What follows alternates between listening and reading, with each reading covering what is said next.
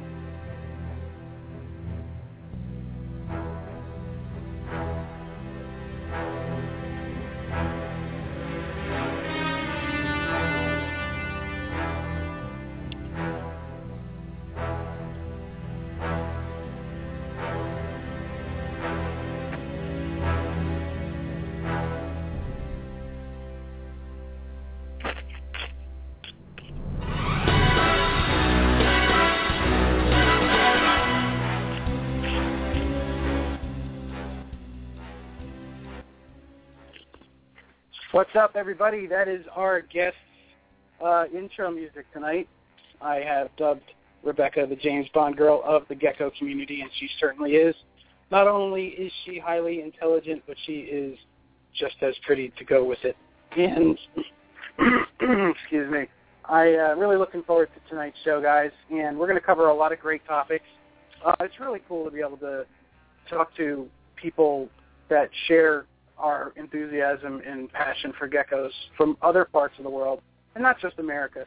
Of course, we love the American breeders, but it's always nice to, just get a different vibe and just hear it from a different perspective. And Rebecca is definitely got her own way of doing things and has some extraordinary projects that are unique to her collection, and she's very highly respected in the leopard gecko community especially. So some of the topics we're going to cover tonight are, we're going to cover morph standards and talk a little bit about what it takes to keep certain lines a certain way, and basically kind of like dog breeds, horse lineages, there's standards in these that these breeders adhere to, very strict standards in a lot of cases. And in the world of herpetoculture, sometimes, there's like a bit of a gray area with standards, and we're actually still in our infancy as far as regulating that kind of stuff. So I really hope in the future we can create set standards so there isn't a lot of confusion out there as to what a morph should look like, and if a morph is starting to stray from that certain look, people will know basically how to judge a morph on quality and know what it should look like. When you have a lot of people coming into the hobby, as far as marketing goes, a lot of these morph names like electric and I can't think of some. There's so many. Blood, for instance, the blood tangerines and stuff. These names are marketing names, but they also names to describe a certain look. So a lot of people are confused because there's people out there that will use these trade names and these morph names to market just about anything in order to sell it, because these names are popular at a certain time. And, I know, Elsa, it is confusing. But that's what we're going to try to do. We're going to try to help you guys understand. And I think in years to come, if all goes well with herpetoculture in general, I think we're going to see a lot of good changes that will give us these types of standards that we're in need of. For the first hour tonight, I have a great co-host coming on. You guys know him and love him, Tim from Slice of the Jungle. Tim, you're live on Gecko Nation Radio. How's it going, everybody out there? We had a good White Plains show today. I hope some of the listeners enjoyed it. I know I passed out several Gecko Nation radio cards, and hopefully we'll get some new listeners. Awesome. I'm sorry, guys, I didn't make it today. I've been a little under the weather lately, but I've been, hoping to get back in shape so I can start getting back to the shows. I've been very busy and just not feeling good. How did the show go overall, and what did you see there today? Actually, I was trying to sell a few of my own babies and a few of my own geckos, so I didn't get as much time to walk around and look around as I usually do. But seemed like a pretty good show. Probably wasn't the best show that some people have had, but I didn't hear too many complaints at the same time. So it was good. You know, I sold a few geckos and to some newbies, and hopefully they'll check into the show and listen to what we have to say. Awesome. And just for the record, folks, today is September 7th, 2014. Forgot to mention that in the beginning. All right, cool. Hey, did you see, I mean, I guess you said you didn't walk around too much, but what was the crowd like? Was there a good turnout? Yes, it definitely was a good turnout, especially with the nice weather. I was thinking it might be kind of empty in there, but of course it filled up, and it seemed like a pretty good show. Awesome. Okay, cool. All right. Well, before we get started, folks, I just want to, of course, mention two things. There's a contest going on the Gecko Nation Radio Facebook page, and I'm actually going to extend it one more day because I think people were busy this weekend. They didn't catch it, and I want to make sure everybody gets a chance to participate. And I'm going to be running a new contest every week for the next few weeks on the Gecko Nation Radio page. A few of our sponsors, actually I think all of our sponsors, are donating prizes, and we're going to, the winners of these contests are going to be getting the prize. So this contest going on right now is from Daryl Burton from Longhorn Geckos, and you have a chance to win free shipping on one of his amazing geckos, and it's good forever. So if you don't see something now that you like, you can use it whenever. So check out that contest, and also put a contest on my page too if you guys want to check it out, David's Fine Geckos. But in the meantime, I want to thank all of our fans and all of our followers, and of course our amazing sponsors. Check this out, folks. Gecko Nation Radio is a David's Fine Geckos creation and production. You can visit the show's Facebook page at Gecko Nation Radio. I also have a great family-friendly group on Facebook called Gecko Nation. Apply for membership today. Gecko Nation Radio is sponsored by Reptiles Express is the absolute best live animal shipping company with great low rates. Debbie is the queen of customer service and will make sure your precious cargo gets to where it needs to. They also have a wide array of shipping supplies from deli cups, snake bags, heat packs, and more. Visit reptilesexpress.com and become a member today. Longhorn Geckos is a father and son collaboration. Daryl and Kate Burton specialize in the best Super Tangelos, Pastel Raptors, white and yellows, and really nice wild types. Follow them on Facebook at Longhorn Geckos and on their new website coming soon. Ohio Gecko is famous for amazing tangerines, snows, and other very unique leopard gecko projects. Thad also has some incredible fat tail morphs available from stingers to starbursts. Visit him online at ohiogecko.com and at expos in the Northeast. He is also the owner of geckoforums.net. Dale's Bearded Dragons is your one-stop source for any reptile supply products that you may need, from Exoterra, Zoomed, Rapashi, Repcal, Fluker, and much, much more, and all at 20 to 50% cheaper than your local pet store or big chain pet store. They are also the biggest reptile supply distributor at most of the Northeast expos. Contact them directly online at dalesbeardeddragons.com or message me on Facebook and I'll put you in touch with the owner. And if you're looking for quality food for your dubia roaches, crickets, mealworms, and superworms, look no further than MS2 Premium Insect Chow. Made with reptiles in mind, it contains no dog food, cat food, or chicken mash. Using only vegetable proteins and high-quality ingredients, MS2 Premium Insect Chow will have your feeders making a beeline for it. Contact ms2ent.weebly.com, or it can also be purchased at Rainbow Mealworms and AB Dragons.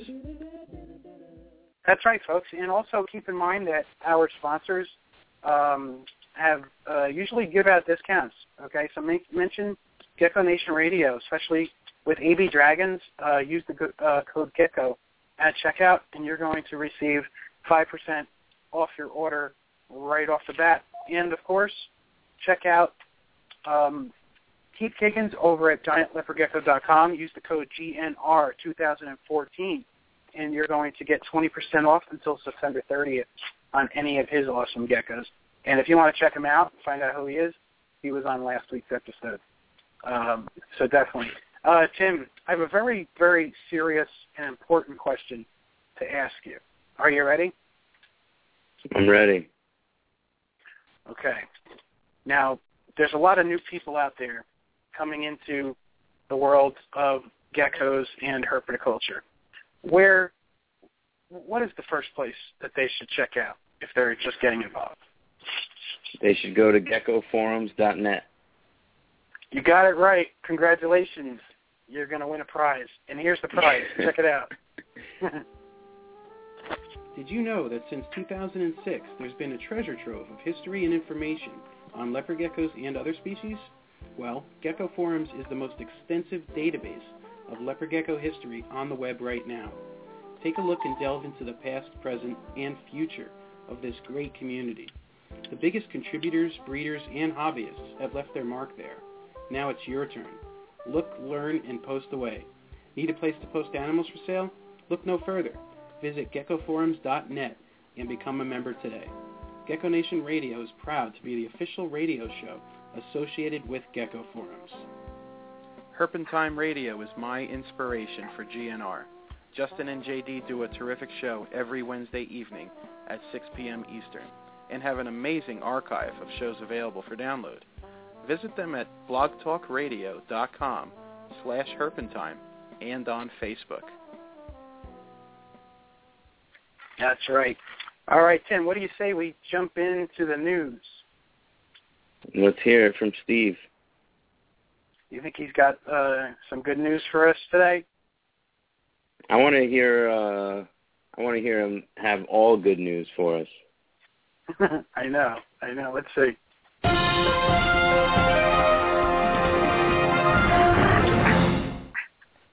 Good evening, Geckonians. Good evening, Steve. How's it going? Going good. How are you?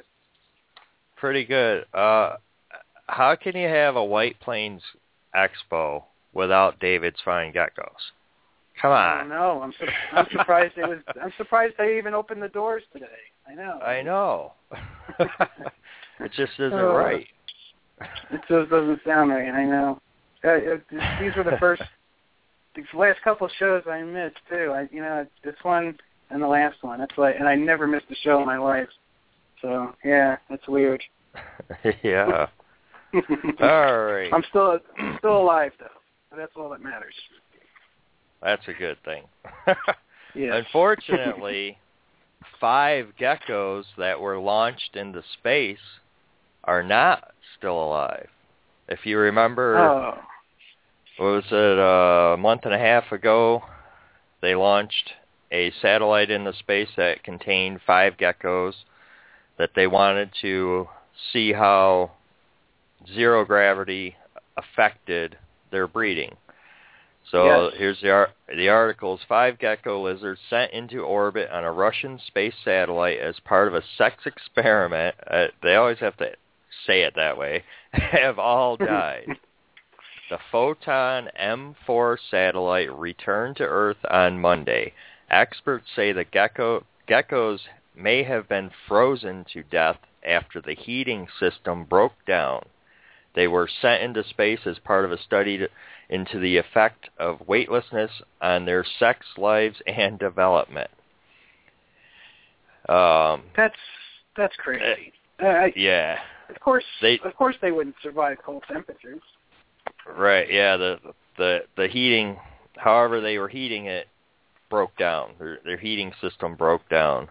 But let's see. I wonder if that's why they lost communication with the satellite for a while as well. Yeah. Well, obviously the satellite was faulty all the way around. I mean, because they lost control of the engines, they lost communications, and then the heating unit.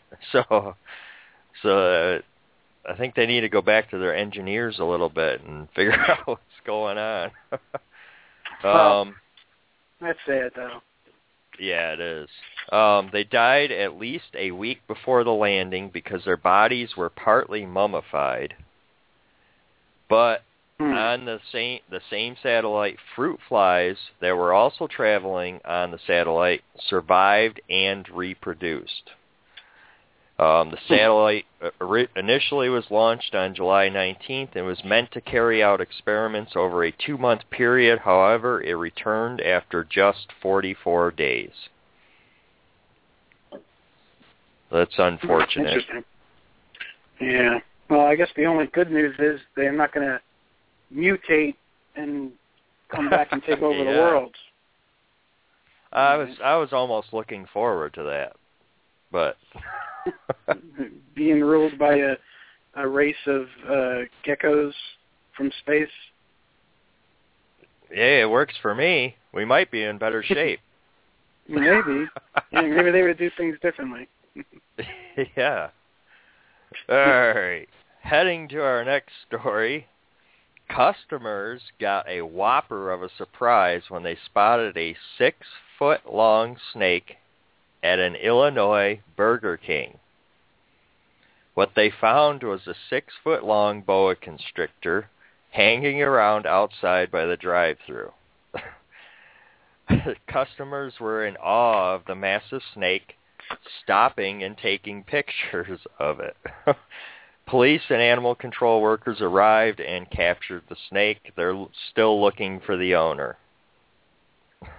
So, good drive-through service.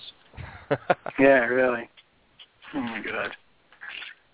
And our last story of the night, which I think a lot of people already heard about, search for a rare white slithering snake in California.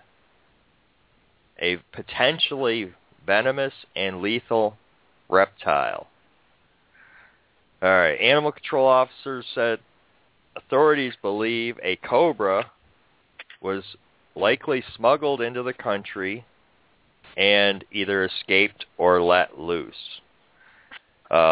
Fortunately, an update already that they found the cobra. It was a monocle cobra that was roaming California neighborhood for days, and they thought it had bitten a dog, but the dog apparently was injured trying to get away. The dog was never bit.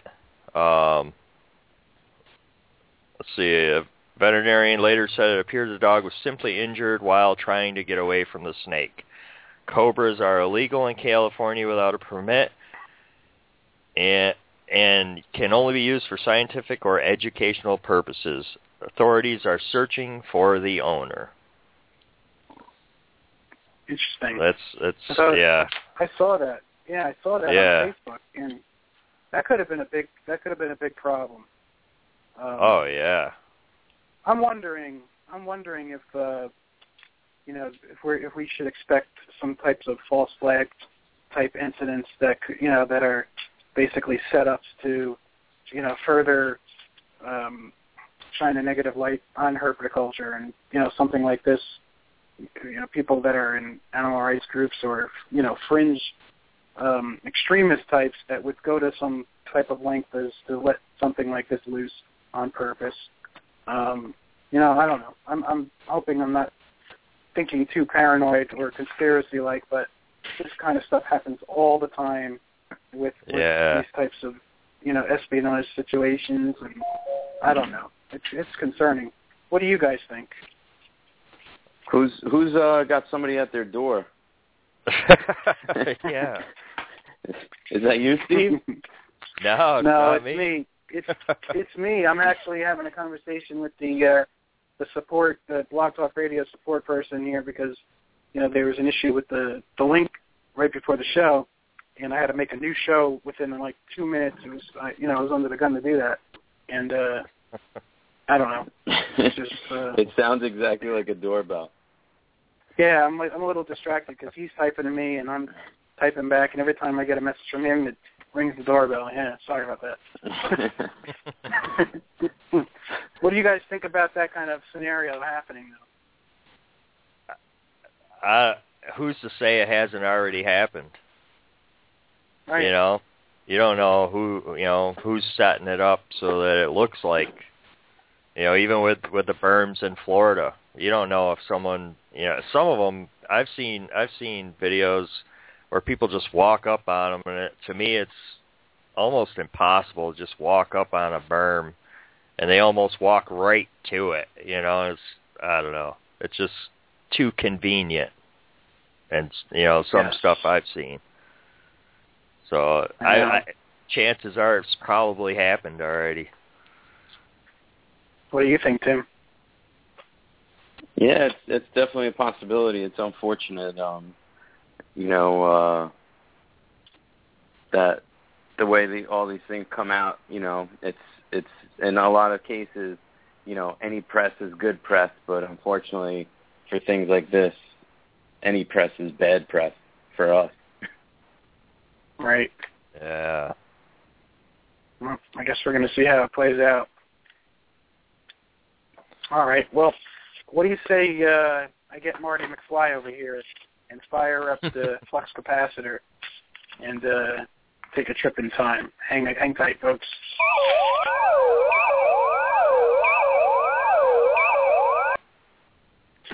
All Great right. Scott. March 31st, 1985.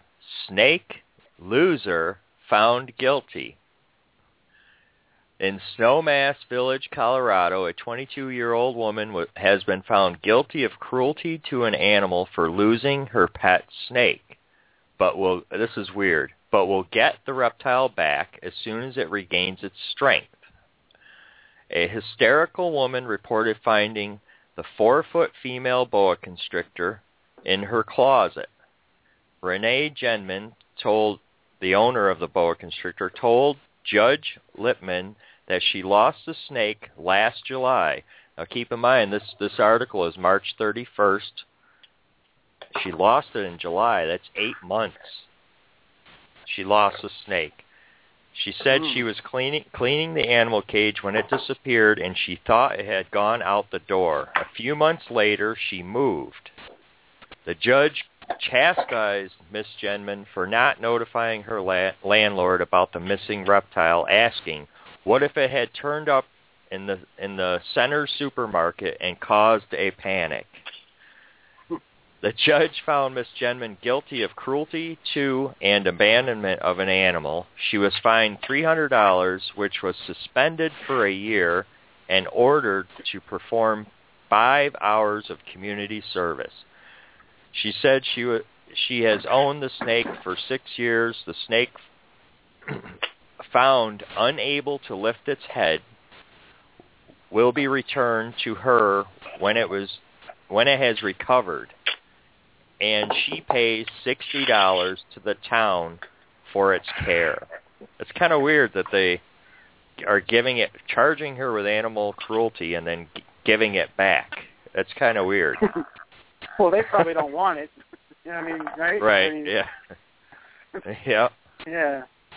But it's weird. It's one of those double standards, though, Steve, because a lot of people don't think that hurting reptiles is animal cruelty sometimes. Yeah. There's there's a misconception there. So, yeah. Yeah. That was March 31st, 1985. Awesome. Okay. Now, I'm jealous. I keep seeing on Facebook that picture of that blonde pastel lesser with that almost perfect stripe. And yeah. I have to ask, why are you selling that? That one is a female, unfortunately, and I have a female already. And I held back a male this year that has almost another stripe, not quite as nice as that one, but so I have a male and female already that I've held back. And the female has a stripe like that too? Yeah, it's broke up more than that one is, but. So why wouldn't you sell the broken up one? Why would you sell the perfect one? Well, the broken up one's sitting at about 1,100 grams, and she should go this year. Okay. I don't understand. That. I can't keep them all. I'd like to. Yeah, but come on, Steve. Seriously, man. I mean, that snake is like one of the coolest looking snakes, the ball pythons I've ever seen. I'm gonna try to find a link and post it so people can see it, or maybe you can post it in the group. You have quicker access to it. Post it in the chat room so people can see it. I mean, and right. I'd like to see what the listeners think about you selling this thing. The other thing is I have both. I just posted it. I have both the parents. So I'm sure I could produce another one. I don't know. All right. And actually, hopefully this year I'll be. I just picked up, and I'm not the biggest fan of champagnes, but I picked up a champagne fire today, and I'm really looking forward to with a paradox spot on it. But I'm looking forward. Eventually, I'm going to put that to the blonde lesser also. Nice. So I could produce champagne fire blonde lessers. Jeez, how many genes can you put in those things? I guess a lot, right? Yeah, I know. But who knows? It might just totally cancel everything out and go back to normal. You never know. I know. I mean, I don't know. I like in the world of leopard geckos, producing really nice stripes is something we all aim for, and you pretty much nailed it with that snake. Let's see what people are saying. Come on, guys. What do you think? Should he be selling that snake or what? I don't know. They're not commenting yet. I think you're crazy. You got famous last words from Rachel. Yep. You got pretty nice magazine cover material. That's actually, maybe I should send a picture to Reptile Magazine. Yeah, definitely. Wow. I'll share it too on the Gecko Nation radio page, or you could put it up there. Let everybody see it. All right, cool. All right. Well, what else is going on in your collection there, Steve? I only have a couple more clutches in the incubator of leopard geckos, and one more millii clutch waiting to hatch, which those guys just take a while, for them. Mm-hmm. I think I'm looking at somewhere around 70 days. I think they hatch. Millii, yeah, they're a little longer, but I incubate them at 82 degrees. So, but that's cool. Other than that, I'm just feeding everybody, and they're just making me clean everything. And yeah, that's what they do. Well, cool. All right. Yeah. Well, I just want to thank you very much for all the great news stories, and for all that you do for the show and the great videos. And terrific job on Rebecca's video, by the way. I love how it came out. Oh, thank you. Yeah, awesome theme for it. So yeah. And we look forward.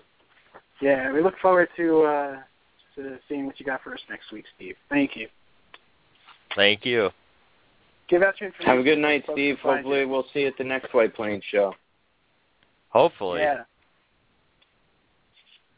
Okay, cool. Check me out on Facebook and YouTube under BC Barker Creations.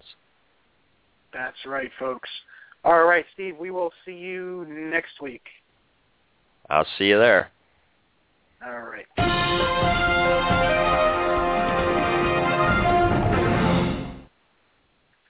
All right, Tim, what do you say we bring on Miss Rebecca Hassler?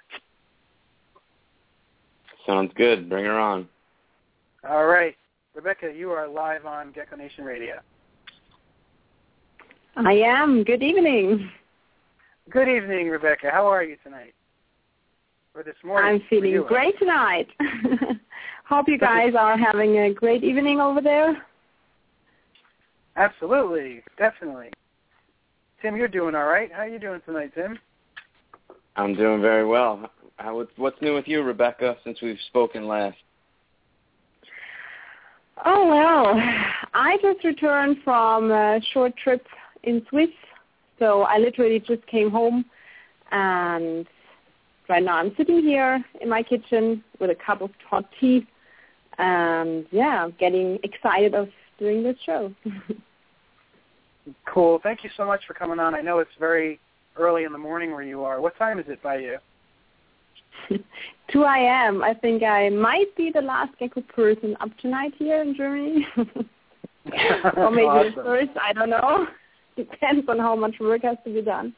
But, feeling great. Cool. We spoke during the week, and you were a little concerned that you wanted everybody to know that, you do your best speaking English for us. And I just want to tell you live on the air that you speak better English than some Americans. So, Oh, I concur. I think that's an overstatement, but I try my very best.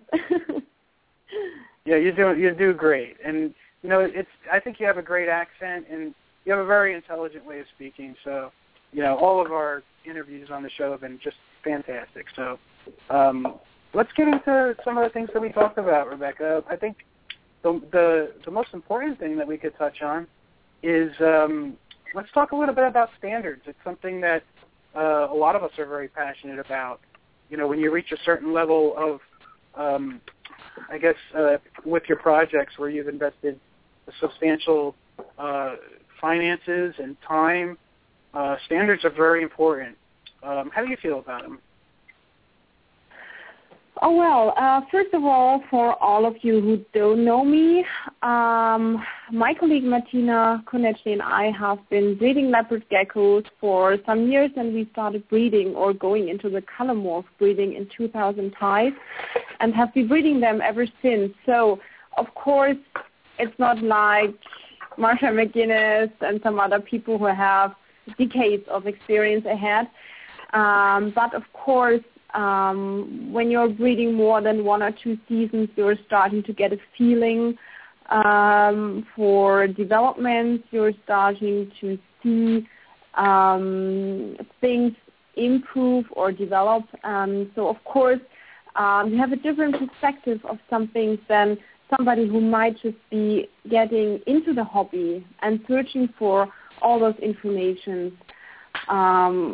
Regarding the morph standards, I think as a person coming from the standard fish scene breeding, before breeding geckos, and also coming from the purebred dog corner, I can say that I personally think it could be beneficial, especially for beginners, but also for the long-term breeders, to prove quality for our customers and also to stand apart from the mass of people that unfortunately does not really care about genetics and health management at all. So in theory, a well thought out and official standard could actually help a lot to ensure quality in our hobby by defining very accurate what is okay in our hobby and what's not. So what do we want to see in a leopard gecko? What is a healthy leopard gecko?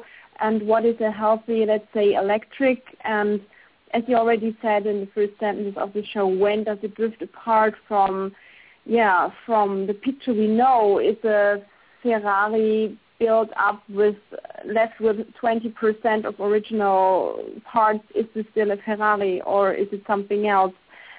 It's not so easy to get a clear answer to that question. But this is why I think a standard could really, really help, especially the beginners, clearing up the waters and also help the people who are really interested in conservation breeding, like Dragoon Gecko is and some other breeders. To enhance this and also to prove that what we are doing is, in the sense of the original creator of those lines. I mean, an ordinary yellow-orange gecko is, in my opinion, not an electric, But if we put it honest, it is actually a low-grade tangerine from electric line, and in my opinion, this is a huge difference. I mean, if you're buying an electric, you want to make sure you're getting what you're paying for, and with the current situation on the market, to expect $50 or $200, even $200 electric to be even close to the original founder lines is very risky, at least to say, because people that have been in the scene, they know where those animals are, they know which people are breeding them, and they know that it does not happen that a pure electric is waiting around every corner. Of course, you can use the internet and type in the search machines we do not want to mention here the word, and you will get a lot of, really nice pictures of nice animals. But without a comparison factor, you cannot say, how can you tell for sure that this is an electric? I mean, many people who come to my stock usually say, which makes me really sad, now I know what electric should look like. Because they see that this is not just an orange gecko, it's a bright reddish animal with a very defined characteristic color, with a characteristic spotting, with a characteristic amount of lavender or not or whatever. So, and of course it also pushes people in a corner we don't want to belong. I don't want to say that other people are not breeding good geckos, and I definitely do not say that. There are a lot of people breeding very nice electrics, but you have to know how to find them, and you have to know how an electric looks like in order to find one. You cannot search for a Ferrari and do not have a picture in your mind how this car should look like. So I think, even every car company has a kind of standard. You can tell by the looks usually to which company this car belongs. Sometimes more, sometimes, but I think this is exactly what the standard could do for us in the hobby, to make it a little easier for the people who want to hold the original lines, and also for the ones that want to buy it. I have to say, if we're talking about standards, that this idea is not a new one. In the past, for example, on GeckoForums.net, there has been some discussions about this topic, and especially the question whether we need a written and official standard or not. And 10 years ago, it was a completely different situation, and it simply was not necessary to that time to worry so much about it. However, as time does not stand still, a lot of things have changed for us in the community meanwhile. And with Facebook and social media currently replacing the books and forums, it is more and more challenging for many people, not only for the beginners, to say it honestly, but also for breeders like me and you, David, to get accurate information or finding out who the good people in the hobby are. For example, there are so many newcomers coming in the hobby, and we are so happy about everyone who wants to join this hobby. But for people like you and me, as let's call it established breeders, it is getting really hard to find out which ones really do start with a serious attitude and which ones simply, do not take it with the responsibility that comes when you're producing living animals and dealing with life and the great responsibility of life and death in your hands. So I think in the end we had the discussions. It could be beneficial. However, I think in the end it always depends on every single one of you guys out there, whether you as a customer, and here it doesn't matter if you're a beginner or breeder or keeper or whatever. So if you as a customer will see a need for a standard and demand this to happen or not. And I think if you do, then actually we could see some great changes happen here for the gecko community. That's very interesting points you made there, Rebecca. Can you go a little bit more in detail, other than social media? Go a little more in depth on what some of the changes have been over the last 10 years in the hobby and industry. Okay. Well, please correct me if I'm wrong. I mean, this is just a personal experience. I mean, we're located on different places, and so things can be different in your country and over here. So, but to my feeling, when I started out with geckos, the community was a lot smaller, and many things were done on a personal contact. First, you had this breeding clubs. When I started out with fishes, those were local communities of breeders that just, rented together a big room and started breeding. So this was for you as a beginner, or for me as a beginner, it was the perfect opportunity to go in there and have a look and see what's happening in real life before, getting animals and getting started and being overwhelmed with all those challenges I had. So I was actually more able to do things more locally. It has changed a lot since then. Meanwhile, it's totally normal to get the geckos if you're in Europe from US, or getting your geckos from Europe or from Asia or whatever you want. And you just click on a buy button, and then you have it, and then you're looking on the pictures, and if they fit your, what you're looking for, and the prices, and the factor, breeder and knowledge is getting less and less important nowadays, because people feel or get the wrong impression that with this mass and mass of advertising, breeders and the possibilities of creating a professional Facebook site, creating a professional website. It's not so difficult anymore doing this. I mean, back in 2000, it did cost a lot of money doing this, all those stuff. So it's getting difficult to pick the better ones from the not so good ones, because on first view they all look a bit similar. They all write similar things on the home pages, blah, blah, blah. So it's not so easy then in a personal contact evaluating the real background knowledge of a breeder. And whenever you want to play big, or whenever you're focused on health or on an exact phenotype, and not just, I want one gecko and I don't care and he will stay my only pet forever and ever.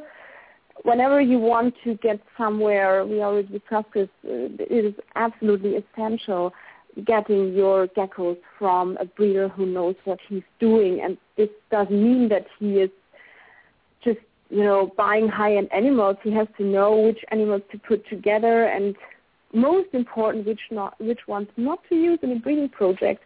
By the way, for all of you who want to go in detail about this topic, please check out geckotime.com. There are free articles provided by me and others, and there is one article especially for the gecko people. It's called Health Management in Leopard Geckos, so please check this out. I think another point that we see in the community is that a few years ago there were places like Gecko Forums.net, and they were the source. There was one main point for everybody to meet. So it was easier to evaluate who are the big players, who has which projects, and who are they, and you were dealing on an almost daily level with the same people.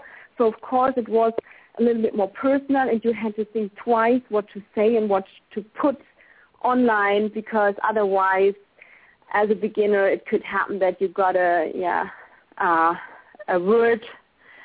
friendly word by an older one telling you what to do and what's inappropriate. I mean, honestly, many people underestimate how much work and how much time it really costs making sure that the electrics look that way they do, and the lavenders look that way as shown on your pictures. So if you're doing comments like, oh, it's too expensive and I don't want to buy it, and don't you want to sell it for me for $5? They really underestimate that. Maybe not everybody, but for some breeders, this is really, really a hit, a slap in the face. It's like saying, yeah, you're ugly or something. I mean, it's like saying your gecko is not worth this to me. Whether you want this gecko or not is your personal decision, and nobody can take this decision from you or should. It's always okay to silently think, okay, this is maybe not my price range, or openly talk with a breeder about it. I have many of my customers saying, I have this in this budget and I'm looking for these in these colors. Can you please show me some animals that fit in this category?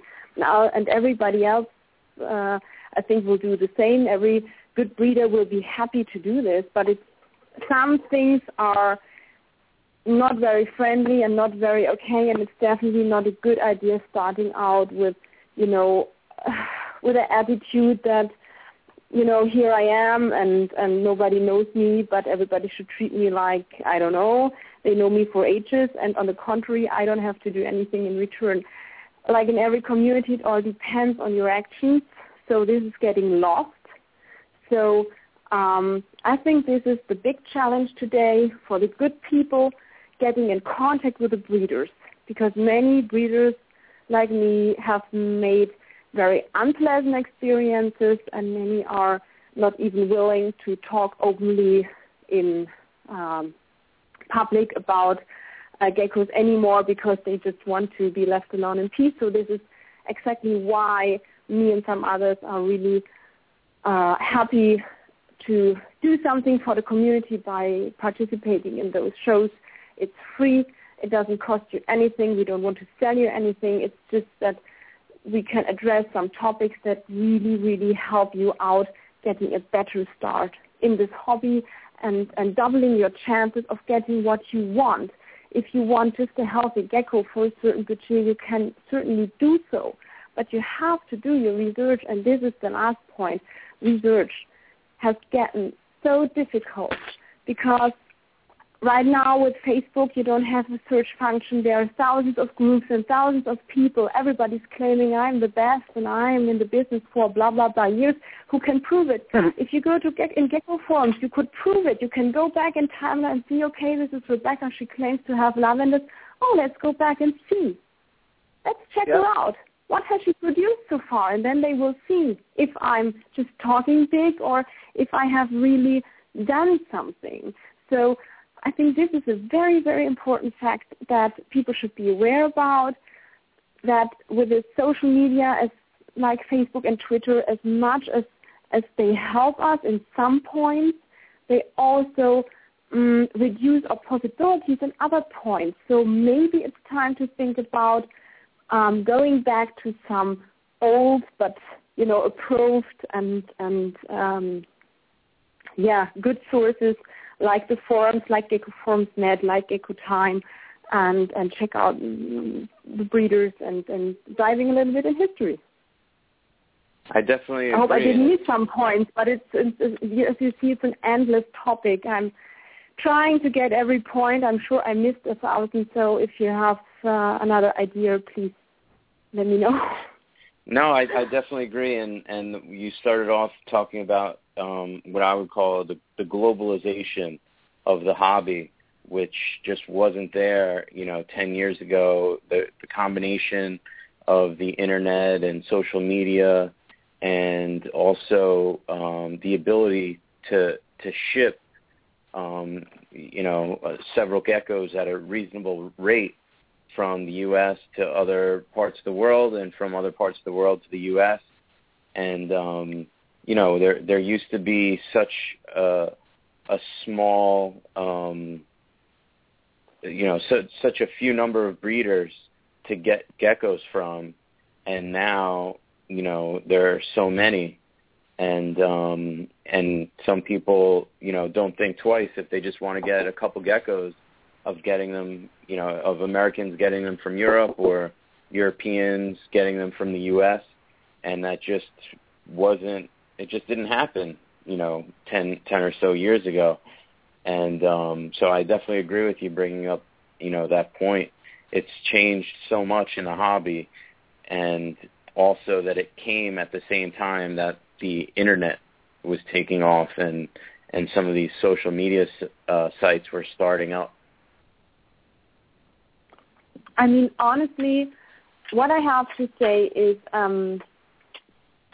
all those possibilities and the developments also provide us great chances. And I'm always a person that tries to go with the time and uses everything for the best of my capacities to ensure my animals' well-being, etc. So this is surely a great point, is that, to be honest, in the beginning, it was just literally almost impossible for me as a European breeder importing all those high-end stuff from the U.S. to my stock, because I couldn't afford it. It was really, really tough getting your hands on animals that were able to be shipped out, because people didn't have those abilities to ship out so easily from one continent to another.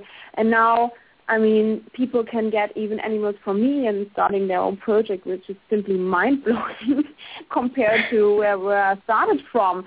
So on the other hand, what I see and what I might not use as a critique, but as a point for beginners and also for other people to just think about. It is the point that we already touched with Ron Tramper in our last roundtable discussion. So I am sure I'm not alone with this opinion. When I started with geckos, I couldn't afford the top animals that I wanted. Now I can, but it's so hard find them. Sometimes, like with the lavenders, you simply do not find animals that match the quality, the certain type, the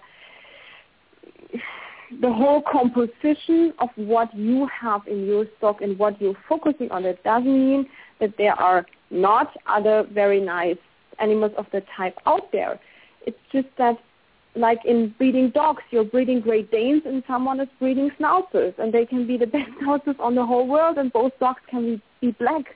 But if you're breeding Black Danes, you really have to be sure that what you're breeding in is not destroying your work of the last years. And this is the problem, or the point that I'm getting confronted with more and more and more over the last years, because many people are not very willing to get in-depth knowledge of genetics, which is really essential for anybody breeding and working with lines. I'm sorry to say, it's just not enough buying the animals from one breeder and then breeding them always together. You have to read the books, or you have to get someone to assist you in order to get more than, a few nice offspring, and 2 or 3 years later you stop.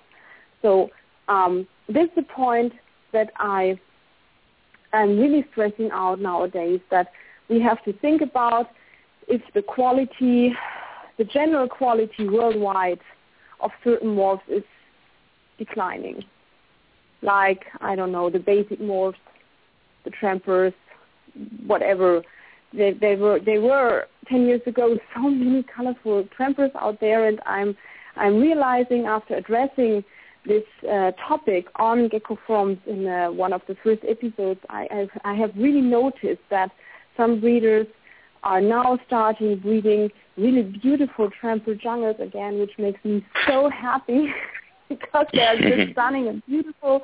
But, I mean, nowadays I see almost no electrics anymore really getting close to what has been around in the original stock, and it's really hard doing outcrosses if you are the only one in your field. So I can really encourage people to go for quality and not be scared of genetics. It's not that complicated. It's not like Harry Potter's biting books. I mean, they won't hurt you. And you can contribute, you can take your role, and you're a very important part of holding valuable treasures for the next generation, which is really, really one of the, in my opinion, the most important point nowadays. Everybody is looking for the next new thing to happen, and they forget that once they cut off the basics, they don't have anything to, they don't have anything where no foundation to grow from. I mean, it has to come from somewhere. Yes, and I think a lot of the newcomers now get spoiled because it's so easy to acquire animals, and it's so easy to acquire the proper husbandry equipment and food, all these things that were not so easy to come by several years ago. And I agree with you that it'd be nice to drive some people, some newcomers in the hobby, to drive them toward the forums and geckoforums.net to learn that way, rather than to learn, by people posting up a question here or there on Facebook or whatever, and finding answers that way that just get lost. And the same, exactly. Another person comes along right after them to ask the same question, and those answers get lost. And this is getting an impossible task. Even the kindest and best breeder of the world can't sit 24/7 on Facebook answering all of your questions. It simply is impossible. There are so many groups. Some of we can only manage, to check out a certain amount of groups per day. So it's just not possible. That's the first point. And the second point is, when we're talking about more standards and beginners and the difficulties of acquiring information, if you're posting a question on Facebook, please be aware that everybody can answer it, and there won't be so many possibilities for admins, like in the forum, to, control that every information you're getting is actually accurate. So it should be in your own interest to check back if the information you're getting is accurate, and this is surely not done by simply asking, somebody told me I can, store my gecko in the freezer. Is this correct? I mean, what about using the internet and the search function to actually check out in the forums? There have been done so many interesting posts and threads about the most important topics like diseases and nutrition and growing and problems and egg laying and egg binding. All this information is already there, ready for you just waiting for you. The easiest way to get information is, doing the basic research on the literature, because it's so hard lying on a book without getting caught. So this is personally always my first step.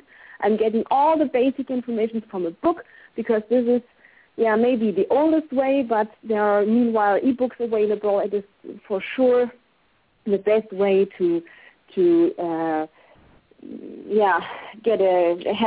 have the information checked by someone before they go into print. So then you can fill up the last holes in your knowledge by going in the forums and ask specific questions, or check with the keywords if a post has already been done. And then maybe you can check in Facebook and social media for other people's opinions. But I would honestly never, ever take the risk for example, let's say I want to go in keeping snakes. I would never go there and say, which is the correct temperature for keeping ball pythons, because I don't want to risk my ball python's life and health just because some person might be on a jokey mood today and tell Rebecca that it's totally okay to put them in the cellar and not put any heating on it.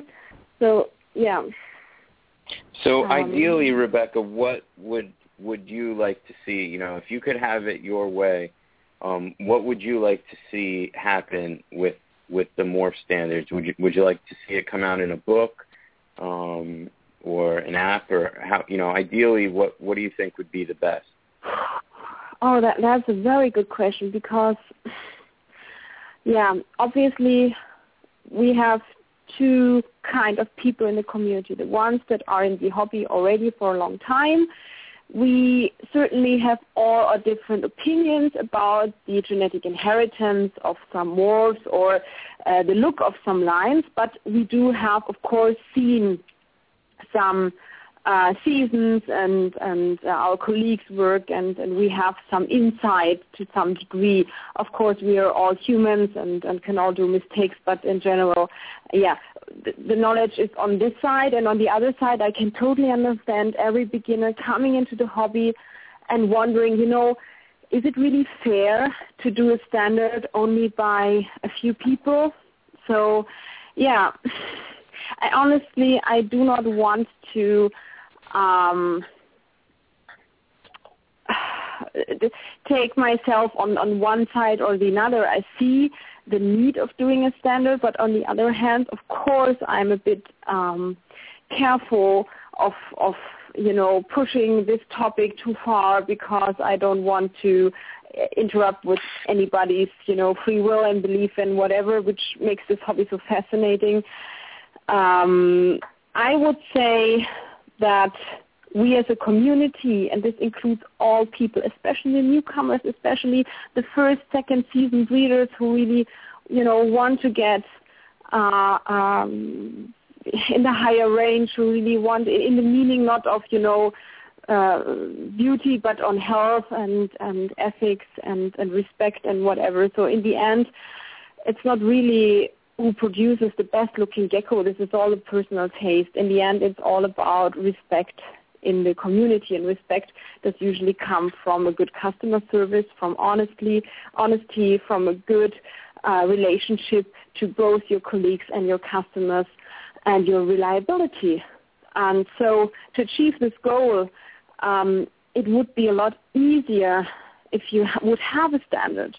So I'm sorry if I'm tiptoeing a little bit on this topic, but let's say if I would have it my way, I would say let's make a poll. Let's make a big poll and let people decide if we want a standard or not, and then, have it written by some people and in agreement, and then let people decide if they go okay with it, and then publish it in an ebook or in an app or whatever.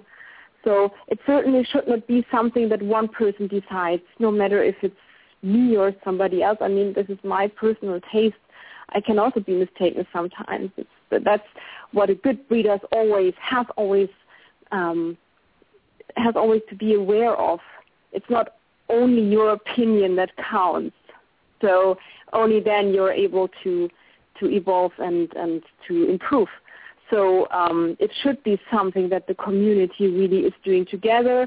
It certainly is something that even under perfect circumstances will need some time to develop and grow, because there will always be some spoilers saying, we don't need this, and all of this is bullshit, and blah, blah, blah, and everybody can label the animals the way they want. So in the end, maybe the only way to politically get this through could be a kind of like in dog breeding. It all started with a kennel club. Those were a bunch of few people who decided, okay, we want to be apart from others. We want to prove to our customers that we all agree to certain points that are important to us, like health and mobility. This is a very important part in dog breeding, and it also is, anatomy is very important to leopard geckos, in my opinion, as a vet student, especially because it ensures that your gecko is having the best chances of living the life it deserves without pain and without problems and whatsoever. So, the question is open whether we will be able to make this in polls and can achieve this in polls. Like, do we need an app? I would really like to see this happen because it's not so strict. I'm not a really friend of doing this kennel club thing right now because I feel it's too much limitation too soon. But on the other hand, maybe this will happen in 5 or 10 years when people are sick and tired of getting nowhere. So we don't know what happens. We will just have to wait and see. Rebecca, I have some comments I'd like to make on this topic too. After we're going to take a break real quick, though. I want to thank Tim for his contribution to the first hour of the show. Thank you very much, Tim, for co-hosting. Thanks for having me, Dave. Okay, we'll see you on another one. Thanks. Have a good night, okay, bud? Have a good night, Rebecca. Thanks for staying up late with us. I have to sign off because I have to wake up early tomorrow. Thanks, Steve. It was nice to see you or hear you again, and hope to meet you in another episode. All right, good night, guys. All right, later, Tim. Okay, Rebecca and listeners, hang tight. We're going to come back with some more good topics, and you guys hear my opinion on things. Hang tight, folks. Gecko Nation Radio is a David Fine Gecko's creation and production. You can visit the show's Facebook page at Gecko Nation Radio. I also have a great family-friendly group on Facebook called Gecko Nation. Apply for membership today. Gecko Nation Radio is sponsored by Gecko Boa Reptiles is your source for the highest quality leopard gecko morphs and wild types, from white and yellows to radars, amazing tremper morphs, and rare subspecies. John is a world-class breeder and extremely knowledgeable. If you're looking for something truly special in geckos, contact John Scarborough at geckoboa.com and on Facebook. Rainbow Mealworms is the largest worm grower in the world and selling to the public since 1956. If you need the highest quality mealworms, superworms, and crickets for your pets, contact them at www.rainbowmealworms.net. Ron Tremper is the biggest contributor to leopard gecko morph making, known worldwide for his amazing examples of living art.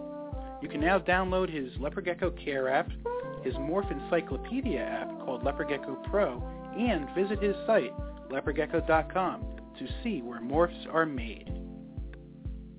GiantLeopardGecko.com specializes in giant and supergiant leopard geckos with a focus on selectively bred, exceptional lines of many different morph combinations, including high-end African fattails and crested geckos. With over 17 years of experience in herpetoculture, Keith Kiggins brings you quality, integrity, and value. Check out GiantLeopardGecko.com on the web and on Facebook. Supreme Gecko is a great source for crested geckos, day geckos, and other species, including micro geckos. Wally Kern is a top-notch breeder and gecko enthusiast. Visit SupremeGecko.com for his available animals and supplies. abdragons.com is your source for the highest quality dubia roaches. Whether you're starting a colony of your own or just need feeders for your insect-eating herps, abdragons.com can't be beat in quality or price. They are also a huge distributor of FlexWatt reptile heat tape and have very competitive pricing. Check out abdragons.com online and on Facebook. Okay, everybody, we are back, and interesting discussion tonight. We're really hitting on some very important issues that are occurring right now. I just want to remind everybody to don't forget to mention Gecko Nation Radio sponsors, and they're going to take care of you. Use the code GECKO at checkout with AB Dragons for 5% off, and GNR 2014 with GiantLeopardGecko.com for 20% off until September 30th. All right, I'm going to bring Rebecca back on. Rebecca, you really nailed a lot of important topics in the last half hour, and a lot of good points that you made. I agree 100%, and I think a lot of the serious breeders out there would agree as well. My comment, too, is that over the last 5 years, I've, from networking with people like Ron Tremper, Marcia, Matt, John, Scarborough, and yourself, and other respected and serious breeders, I've gained a lot of knowledge about the history of these projects and these lines, and there is a lot of insider information that the average hobbyist will never really get to hear. Like I'll hear little tidbits about certain lines. Well, did you know that so-and-so used one of these to make that look? And these are little things that people out there, the average hobbyist, will never know unless they get in a tightly knit circle of serious breeders, and that takes time, energy, investment into high quality animals. And that being said, that that's one of my big, I don't know, my big concerns, I guess, is, well, with my projects, now that I know all this insider information about the history and what certain breeders did, it's even that much more important to me to know that my lines and my projects are from those top lines, because I want to know that I'm passing on to other people the absolute best or the absolute purest animals that I can, and as you know, I guess the ideal standards that I can produce as well. Now, my question to you is, a lot of people that are coming into the hobby are average hobbyists today. There are some budding, serious hobbyists just starting out. I know a few of them. Daryl Burton is one from Longhorn Geckos. And, but the ones that are budding, serious hobbyists like yourself and myself and other breeders out there are few and far between. One of the ideals that I have in the group Gecko Nation is to let as many of the new hobbyists and new enthusiasts in, people getting their geckos at Petco and whatever, is all fine with me, because I believe that by letting those new people in, some of those people, a percentage of them, and it'll be a small percent, but some of them will go on to appreciate these finer bloodlines, and by exposing them to these special animals and special breeders, will awaken some of those people.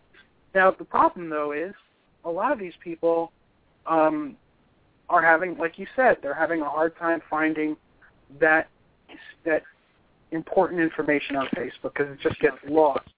So my question is, how do we teach people on a large scale or all at once some of that history and some of the, that important information? And also, what do you do when you see people buying geckos that are not what the person is selling them for, and they're buying them and they're posting, oh, look what I just got from so-and-so, and you just cringe because you know it isn't what they're saying it is? How do you deal with stuff like that? Hope that wasn't too much for you all at once. Oh, she just dropped off. She's on a Skype call. Okay, folks, hang tight. She'll call back in, and I'll bring her back. Those of you guys in the group, how do you feel about this situation? A lot of you listening to the show right now are people that are seeking knowledge. If you're listening to the show, you're one of those people that wants to educate yourself on the history and get involved and learn, the finer points to breeding, and also to learn who's got those good geckos. That's important to you. Well, how do you feel about this situation? All right, I think this is her. Rebecca, is this you? I'm sorry, David. My telephone just broke. That's okay. This is proof that we are live and uncut here, guys. So I hope you won't mind. My question? Can you please repeat the last part of your question? Sure. Basically, I just want to know is, I see a lot of people out there that are new hobbyists, and they're buying geckos sometimes from those few breeders that we know don't always have the most ethical breeding practices and don't, always have the best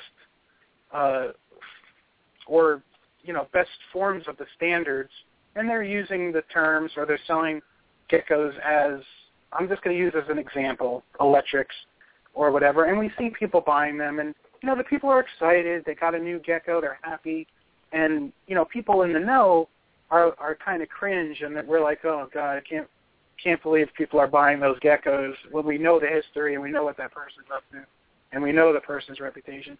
How do we deal with stuff like that without, it's not like you can go to that person and be like, why did you just buy a gecko from so-and-so? Did you know that, they didn't keep that line pure, or there's a chance that line has het Tremper and het Bell Albino? Because that just makes you look like, you're in competition, or then the person feels like you're being too aggressive, or I don't know what the word is. But did you understand what I'm saying? How do you deal with stuff like that goes on every day? Honestly, it is that really is the challenge. That is the deciding factor how long you're into this hobby, meaning in how long you are staying into the hobby. I think many people get frustrated over time and then they just quit. So, but let's start from the bottom. I mean, honestly, I have to start. If we are talking about this topic, I would like to tell my personal story. I mean, of course, I did start out breeding leopard geckos, or it all started in a pet shop where I was working as a school kid, and I was in this standard fish breeding, and I was very excited in breeding betta splendens and guppies for standard, and I was just, having my first really success in line breeding. I was establishing my violet crown tail line, which was the first one in Europe ever, and people couldn't believe that it was just a little girl that did this. So, of course, I was not in the best position to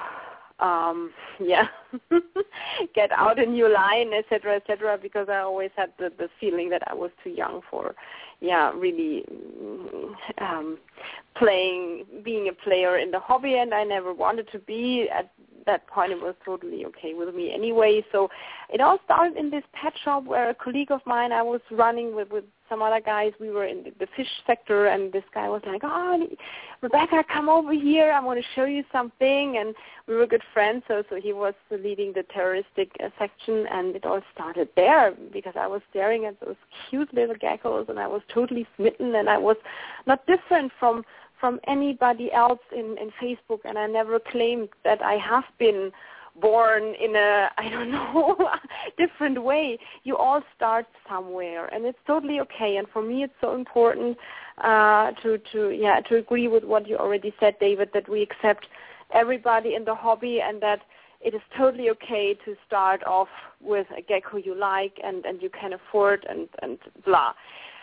And at some point you decide whether you just want to keep it as a hobby, which is totally cool, meaning for me not reproducing, because reproducing this is the point where it changed in me, because I realized that as long as I'm keeping them and loving them as my pet, there's nothing wrong with who they are and where they're from and how much they are. It's not price is not always a guarantee for quality, so I'm the last person on earth telling you that go for the most expensive gecko and you will get the best quality.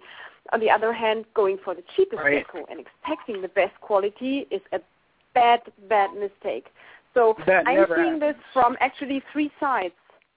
I'm seeing it from the point of the beginner that I was many years ago. I'm seeing it of the point of the breeder that I am right now, and I'm also seeing it, very important, from the point of a veterinary student.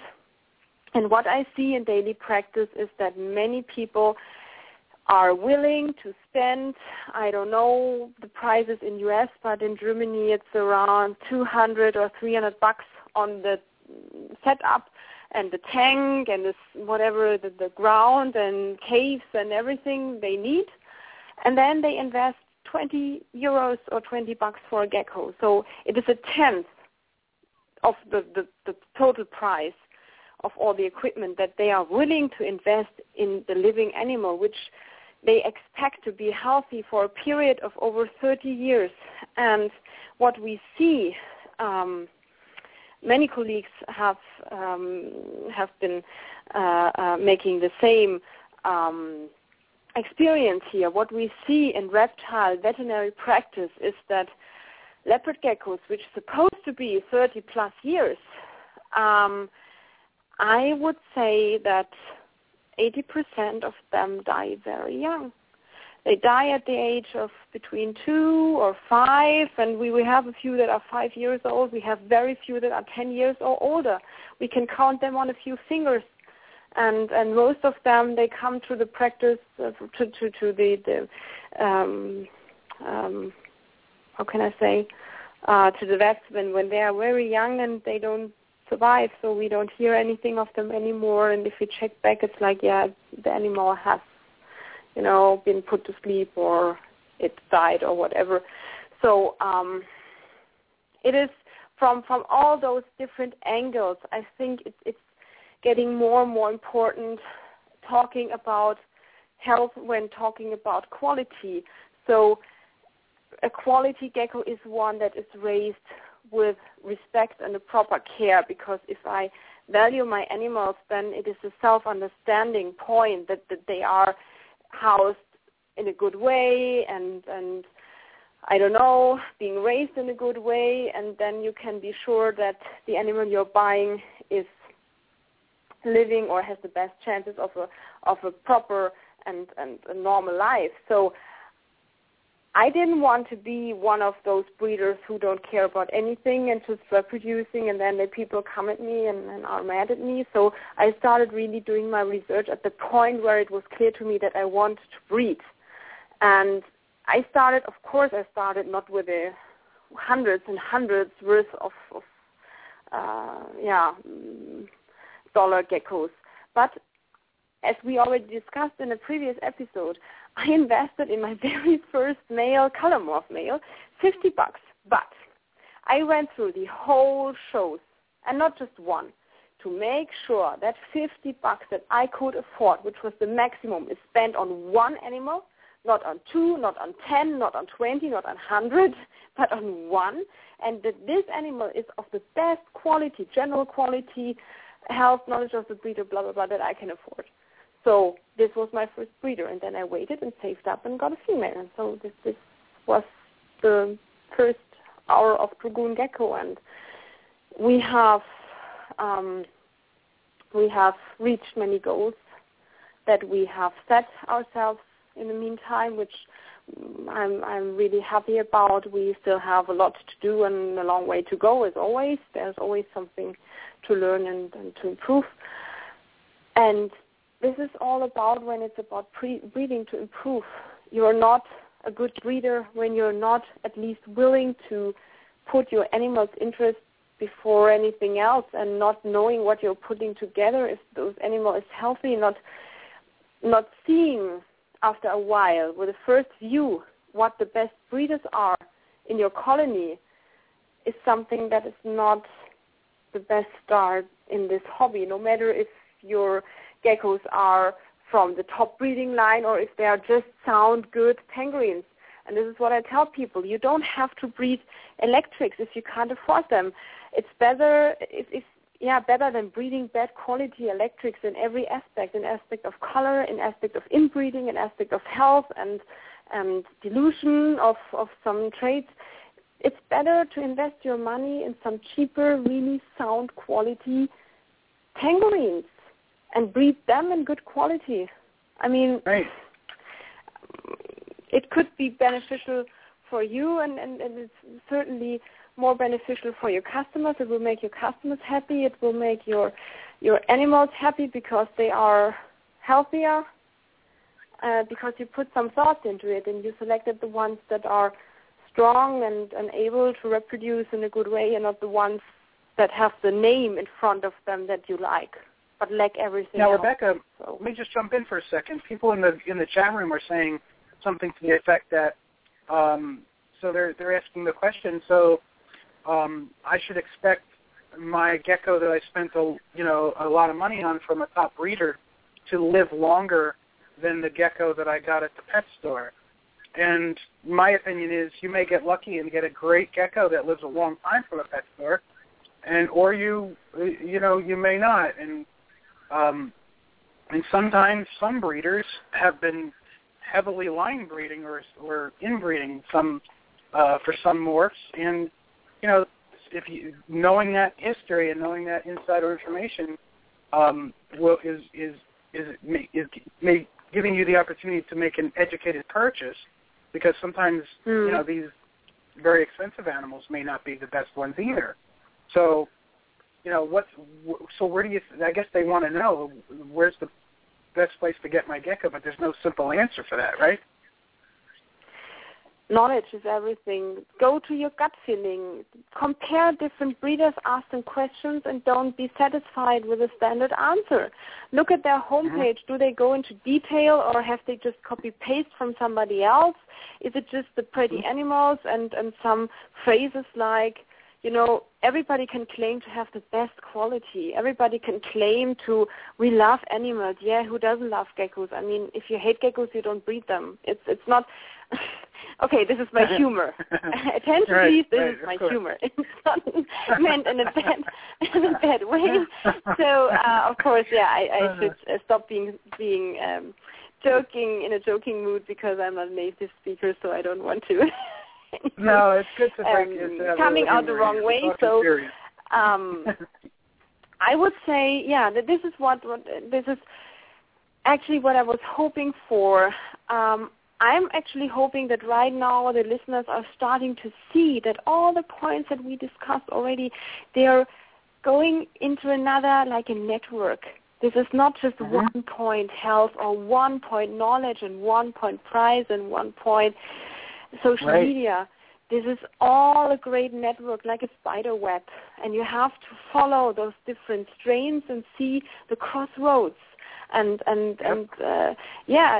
you can do this best by doing research. Find out who are the ones that are the longest in the hobby. Ask them for their opinion. I mean, of course, and again, this is also, it wouldn't cross my mind, honestly, to go to Mercedes-Benz and demand to speak to the top manager and ask him politely to tell me all his breeding secrets or in his case, the producing secrets of Mercedes. I mean, he will tell me crazy and he will kindly ask me to leave. So this is totally self-understanding that some people have the absolute right, to keep some little secrets. So please don't be offended. You can always ask. The least they can say is, I'm sorry, I don't have the time. Sometimes it is the case. I have many regular customers who really demand my attention. I'm offering a lifelong service for my geckos at least. So, of course, I simply don't have the time to chat for months and months with everybody because I also have a private life and a study and 2 dogs and a family. But, of course, so if you are looking for my regular feedback, of course, the safest way is to become one of my customers, and my customers can count on that I will, save my time for them and make sure they don't, But this is not bad will. It is simply, and I think many breeders can agree here, we have to keep our promises, and we can't promise our customers to assist them if we say, there's 10 other guys in the line, so please wait 10 months, and then I will answer your email. So, of course, we have to make compromises. Usually I try, and all the others try, to help when we can. But on the other hand, we simply can't do the homework. So I would say the best way is to go to GeckoForums.net to find out, type in some names of lines that you're interested in. Then you can see the different phenotypes and people who are breeding them and how long they are breeding them. Then you can ask them specific questions. I'm always amazed if somebody is actually, coming from the forum and telling me, this project, I really like them, and in 2006 they looked like this, and 2008 I really like that look. Do you have something like this, or what's your feeling, your experience? It's not about that he's interested in buying some. It's just that, it really also helps if you're showing the breeder that you've done some research and that you know who you're talking to. I mean, obviously people asking me if I'm breeding Blizzard haven't done a lot of research, because they would know just from simply typing in DragoonGecko.com that I'm a breeder, for example, specialized and focused for color morphs and line breeding projects, and that it is highly unlikely that I have something that is, so far away from those breeding goals that I personally follow and have. So, and maybe other breeders which are known for their exclusive work with Patternless or Blizzard, they feel a little bit confused if people are frequently asking them for, I don't know, their giant jungles if they don't have any. So it really does help to have a short look around and see, okay, who might be the right people to talk to. Of course, I can't say a lot about lines I'm not working with. And, of course,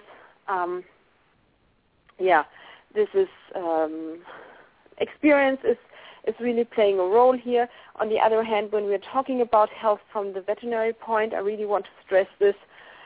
Of course, your chances are higher of getting a healthy gecko. On the other hand, please be aware of the fact that we all, you and me included, David, we do not produce machines. We are working with living beings, so sometimes we are limited by what nature gives us.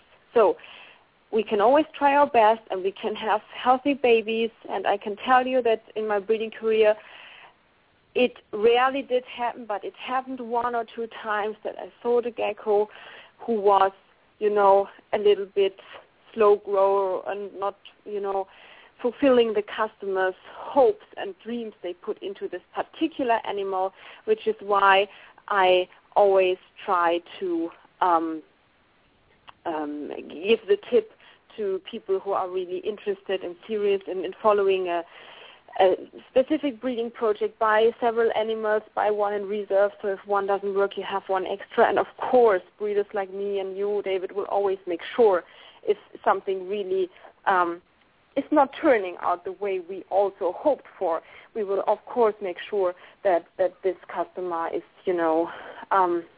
falling, as we say, not on the hard ground, but is falling softly. So we will of course try to make him happy and to work with him and finding a solution that works for him.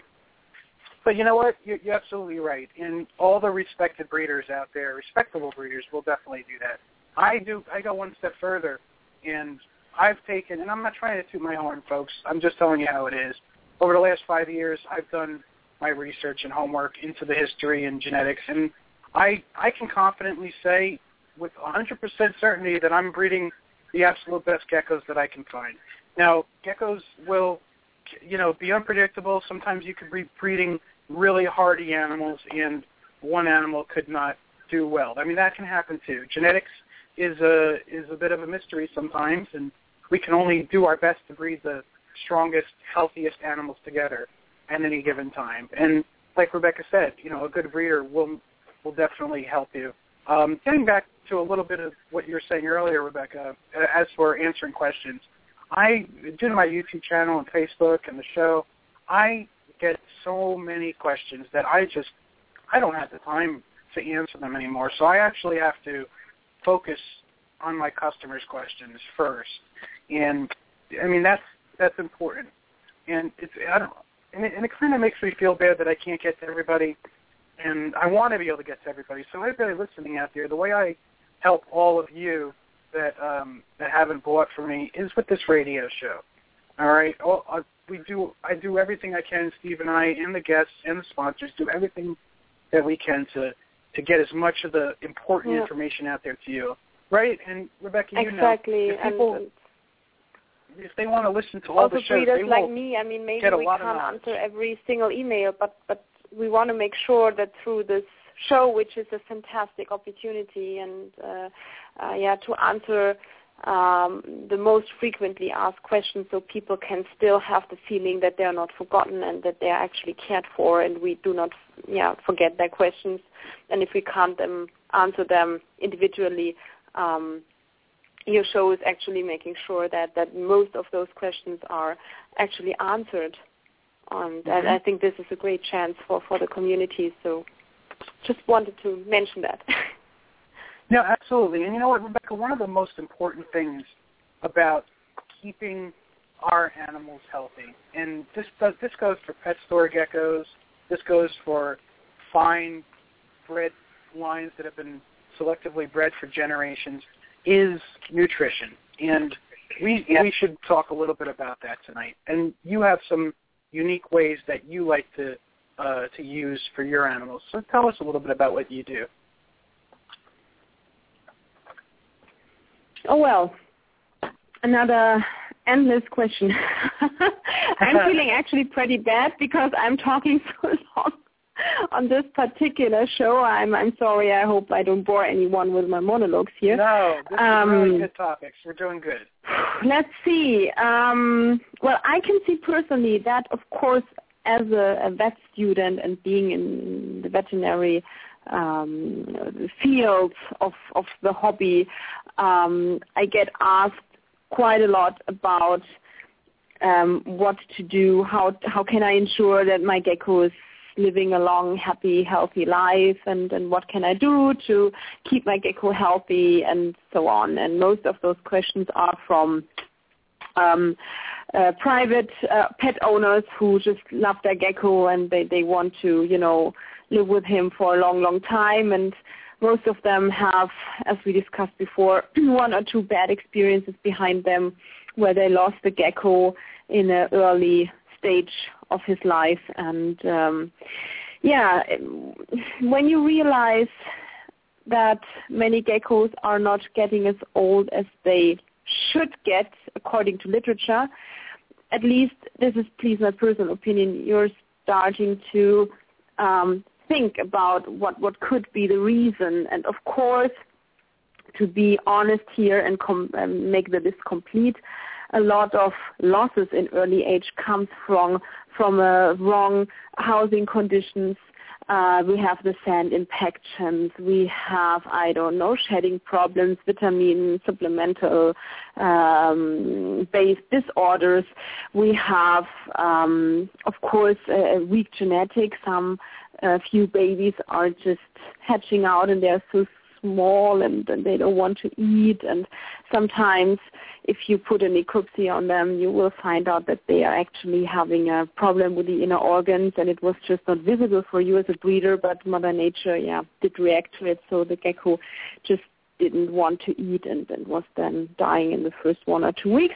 And then, of course, we have the classical losses like egg laying and hemipenis. What was the word in English? Problems in, let's just say problems in the males. To make it short here, you all know what I'm talking about.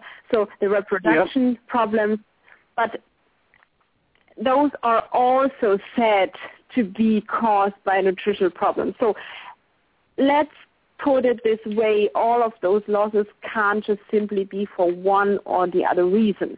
So of course you start thinking what could be, a deciding factor, or what can I influence? I can't influence a random genetic weakness. I can't influence, some things, but what I can influence is the way I'm housing my geckos, and if I'm housing my geckos correctly and they thrive normally, but they still don't get so old as they should. I mean, I have to think sooner or later about if maybe nutrition is playing a major factor in here. And I have to say, I'm always a practical person. I'm looking at the natural habitat of the geckos and what they normally eat.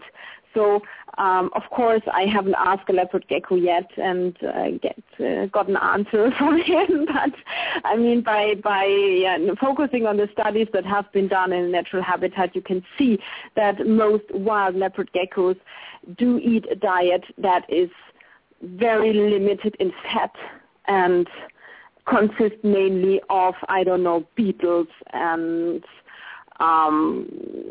grasshoppers and whatever they can find there. But mealworms surely do not belong, or very fat food like mealworms, like waxworms, like tophobas. They don't really belong so much to the daily excessive diet to a wild leopard gecko. So that was keeping me thinking. So my colleague Martina Konechny, which is also in Dragoon Gecko, and I, we have spent some time in private tries how to best good load our feeders, and I can honestly say it's a large field, large topic to talk about, and I'm still having the impression right now that we are just standing on the edge to a whole new horizon when it comes to nutrition of geckos, because we're learning so many things, and it's hard to say anything specific or as a proven scientific fact here, so please take it as a personal opinion. I think that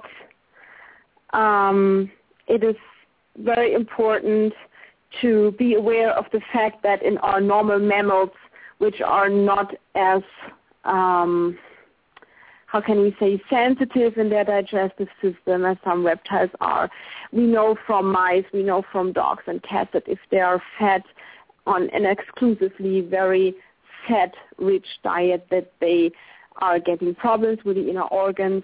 For example, they get this fatty liver. We know this, for example, from ducks, where this effect is used for producing, I don't know, some expensive food items for us to enjoy. So this fatty liver, of course, the same process is happening if you're fattening up your dog or your cat.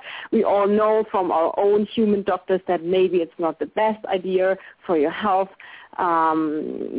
becoming too high in your weight, because it is affecting you. You can get diabetes. You can get massive problems with your bone structure, so on and so on. I won't say that you can put it one-to-one to leopard geckos, but what I can say is if you're looking at the massive problems that mammals and humans have when they are feeding on a fat-rich diet on a daily basis, it becomes obvious that leopard geckos, which in veterinary terms almost all are having a fatty liver when they are dying, and we are doing necropsy.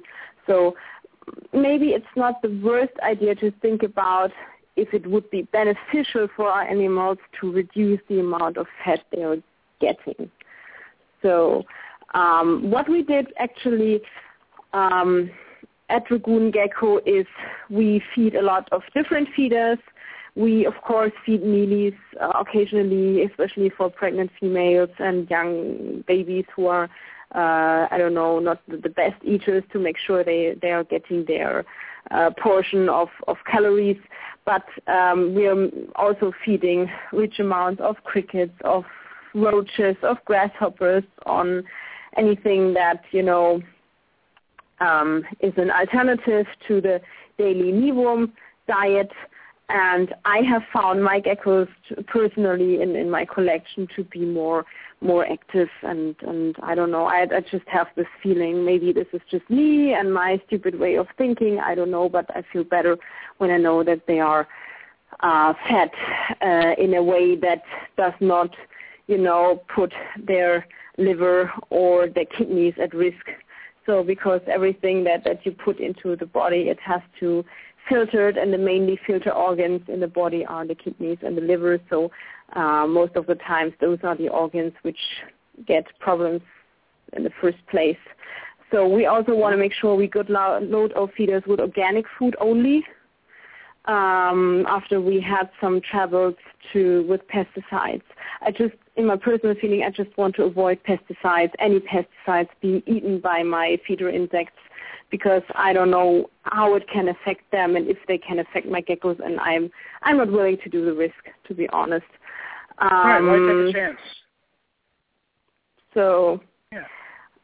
Also, I think what is very, very important, no matter what you do, no matter if you're feeding mealworms only or if you want to give it a try and switch to other feeders, please watch the weight and the figure of your geckos carefully, and if needed, set them on a diet if you have the feeling they're getting too fat, too heavy. So, I'm also very open for any experiments in case how to improve the good loading. So I'm right now, having my own special mixtures of healing herbs to put into my cricket and roach diet to make sure they're getting everything they need. But I can't say for sure right now if this really is having an effect or not. This is just my private little hobby to get a better feeling, to look what could be beneficial for them, for their health, for humans, and then I try to use it with the geckos. And I have a feeling in some females especially that when you're feeding them the feeders biological food and different food items, they're really firing up in color. If they are totally, for example, my trampers, sometimes you get some, when you buy them, they look very beautiful and then they get brown. So I just realized with my breeders that when they are on a healthy diet, they are coloring up really nicely again after laying.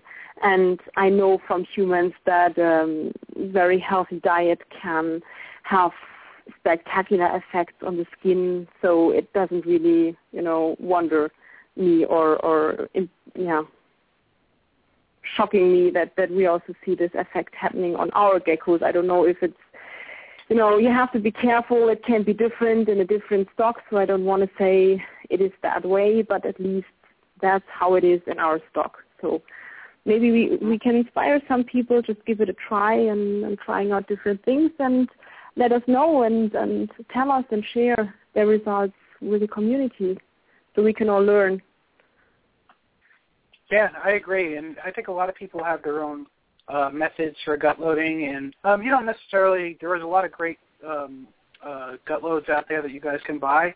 You don't necessarily have to spend a lot of money on your gut loads. I would, try to keep it more vegetable and plant-based, right? Wouldn't you say, Rebecca? For sure. I'm just feeding them basically organic plants, and I'm also, it is a good tip for mealies, especially as they like their food dry, to let some of the vegetables dry out a little bit first and then, putting them into the box and letting them eat it. Right. Okay, well, before we wrap things up, everybody loves to hear about your one signature project, which is your lavenders, and your new project, which is your neon bells. Why don't you tell us a little bit about what's going on with your 2014 projects? Sure. First of all, we obviously had a short break in breeding this season until now because of my study and tons of work that had to be done for the exams.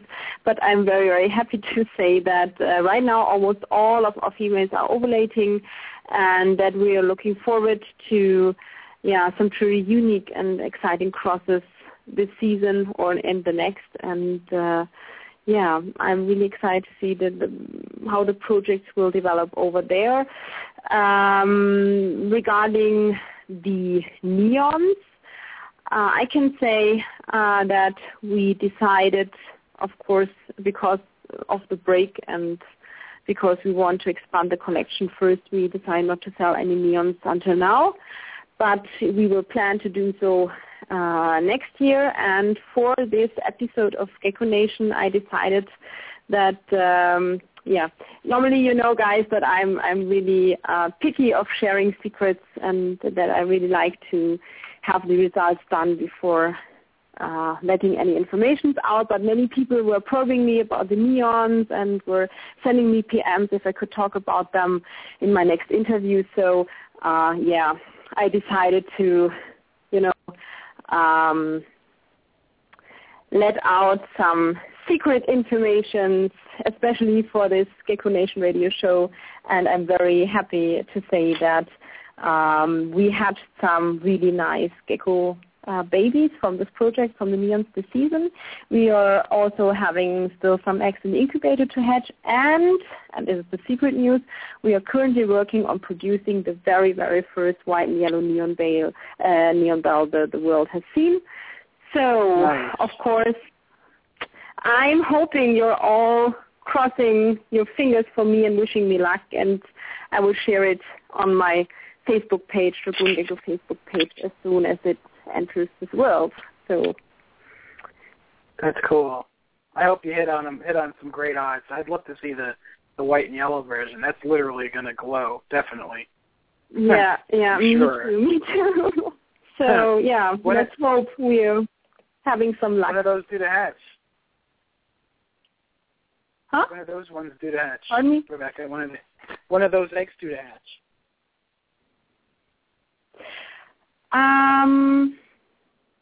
Soon, I guess? I'm sorry. Do you mean how many meals? No, when are they due to hatch the eggs? Okay. Well, good question. You should ask my female.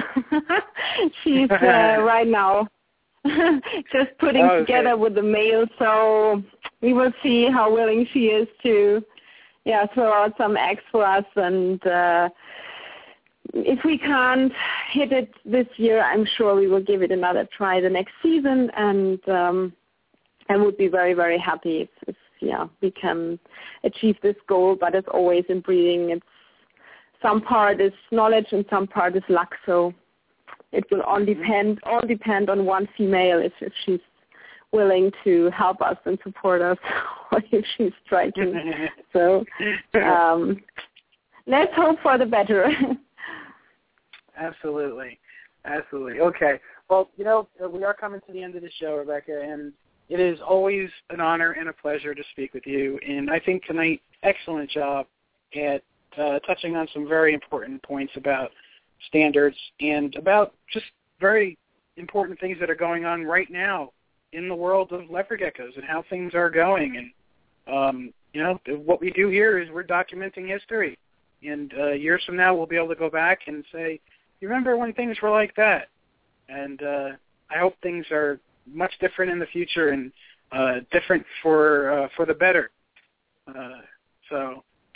I guess, definitely. This is my great hope, that people will appreciate all the work that has been put in already, mainly from the other breeders here and also from you, and that they will be able to get the tips how to gather information. I mean, many informations are already on those radio episodes for you to check out and enjoy. And I think what is missing here you can surely find now with this knowledge easily yourself. So I'm really hoping people are getting inspired and giving it a try, and do not hesitate to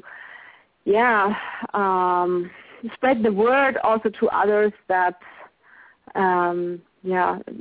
those sources do exist and how to use them, and I think we could all benefit from that. Yep, and you know what? Some people will take the information and it'll go in one ear and out the other, and the right passionate people will really connect with this information. And maybe it's someone listening right now. Maybe it's you out there, or maybe it's somebody listening a year from now or 2 years from now. Either way, it's a win in my book. So, Rebecca, thank you so much for all that you're doing, and thank you very much for staying up late tonight and giving us your knowledge and your time. Really appreciate it.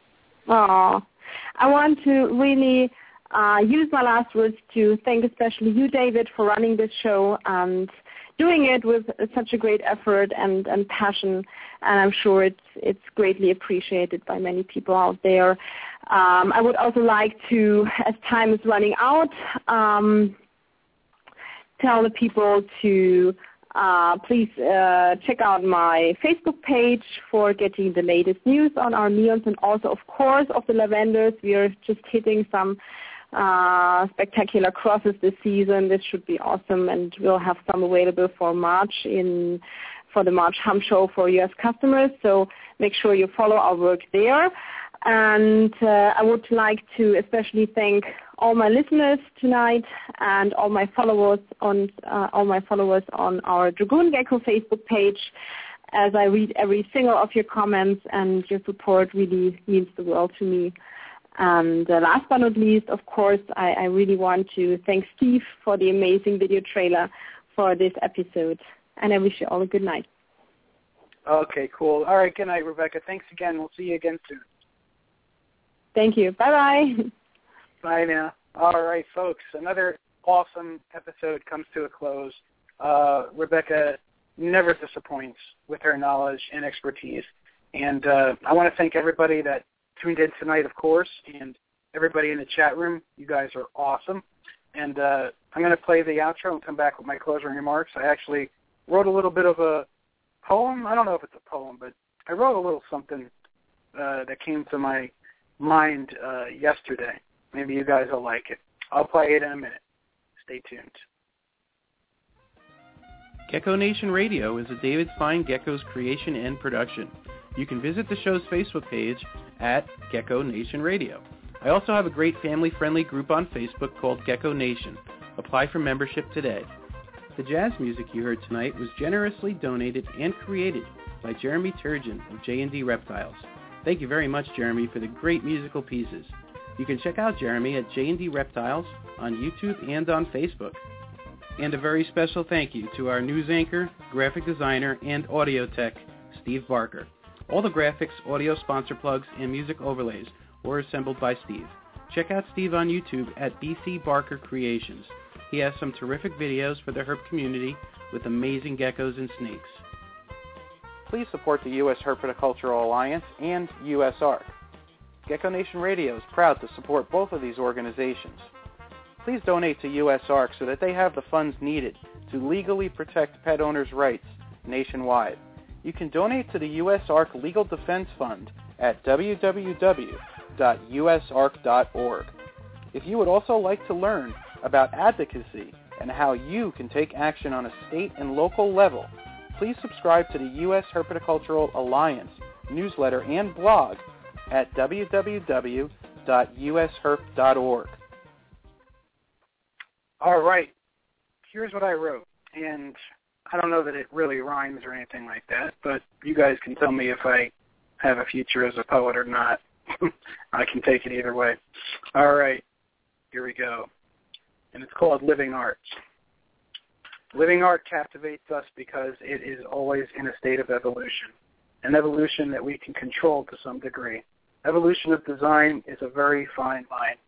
To control the fate of the look that the living art has took. We struggle through from obscurity to living legends of purity. The way of the living artist will determine the direction that the genetic chess game takes, while all along consumed with the possibility of mistakes. These fine gifts from evolution require little of us, yet we give them so much. We rage on year to year until our vision is clear. Until our taste of living art is discovered, will we rest. After all the time and toil, it will only lead to the goals of another's living dream for living art. All right, folks, I hope you like that. Let me know what you think, and maybe I'll put it in the group. Another excellent episode comes to a close. At this point, I'm going to go ahead and thank my sponsors, and then I'm going to play a cool song at the end. Number one, Dale's Bearded Dragons has been with us since the beginning, and they are the biggest and best supplier of reptile supplies at all of the Northeast Expos now, and their website is coming soon. They're also a new distributor of FlexWatt, and FlexWatt is, of course, the absolute safest and best heat tape and most advanced heat tape in the world. Don't be fooled by people selling imitations claiming theirs is better or safer. FlexWatt is still the latest technology. It doesn't say made in the USA by Caloric on its edge. It isn't genuine FlexWatt. ofDragons.com is the best supplier for dubia roaches. The healthiest and best prices on those dubias. Check out avdragons.com. Use the code Gecko at checkout for 5% off. Gecko Boa Reptiles. If you're interested in really fine reptiles, fine geckos, check out Gecko Boa Reptiles, and John has some amazing wild types and some really interesting white and yellows, Tremper projects, and bells, of course, and some really nice rainbows. So check out geckoboa.com. Supreme Gecko, Wally Kern, specializes in cresties, day geckos, little small micro geckos, and all kinds of supplies for them as well. So check out supremegecko.com. OhioGecko.com is run by Thad. He's also the owner of GeckoForums.net. Thad's got some amazing tangerine projects, knows his own morph of fat tails called Starburst. You can check him out at OhioGecko.com. Let's see. Rainbow Mealworms. Rainbow Mealworms is the best source for your mealworms and your superworms and other insects. Check out rainbowmealworms.net for all your feeders, insect-eating reptiles needs.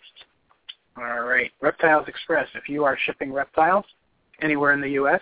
and want to use the best company with the best rates to make your labels for FedEx, definitely use Reptiles Express. And if you're new to shipping, make sure you speak with Debbie at Reptiles Express, and she will teach you exactly how to do it and make it a pain-free experience. It's very easy, folks. Don't be afraid of it. Let's see, Ron Tremper. Of course, nobody's been more influential in the world of leopard geckos than Ron. Ron has given us the Bandit, the Tremper Albino, Raptors, and so many others. Check out Ron Tremper at leopardgecko.com, and you can also check out his amazing app called Leopard Gecko Pro and his care app called Leopard Gecko Care. He's got a few other ones, too, that you guys can check out. Ron Tremper is awesome. He's the gecko godfather, leopardgecko.com. One of our new sponsors, Keith Kiggins from GiantLeopardGecko.com, he was on the show last week. If you guys want to check it out.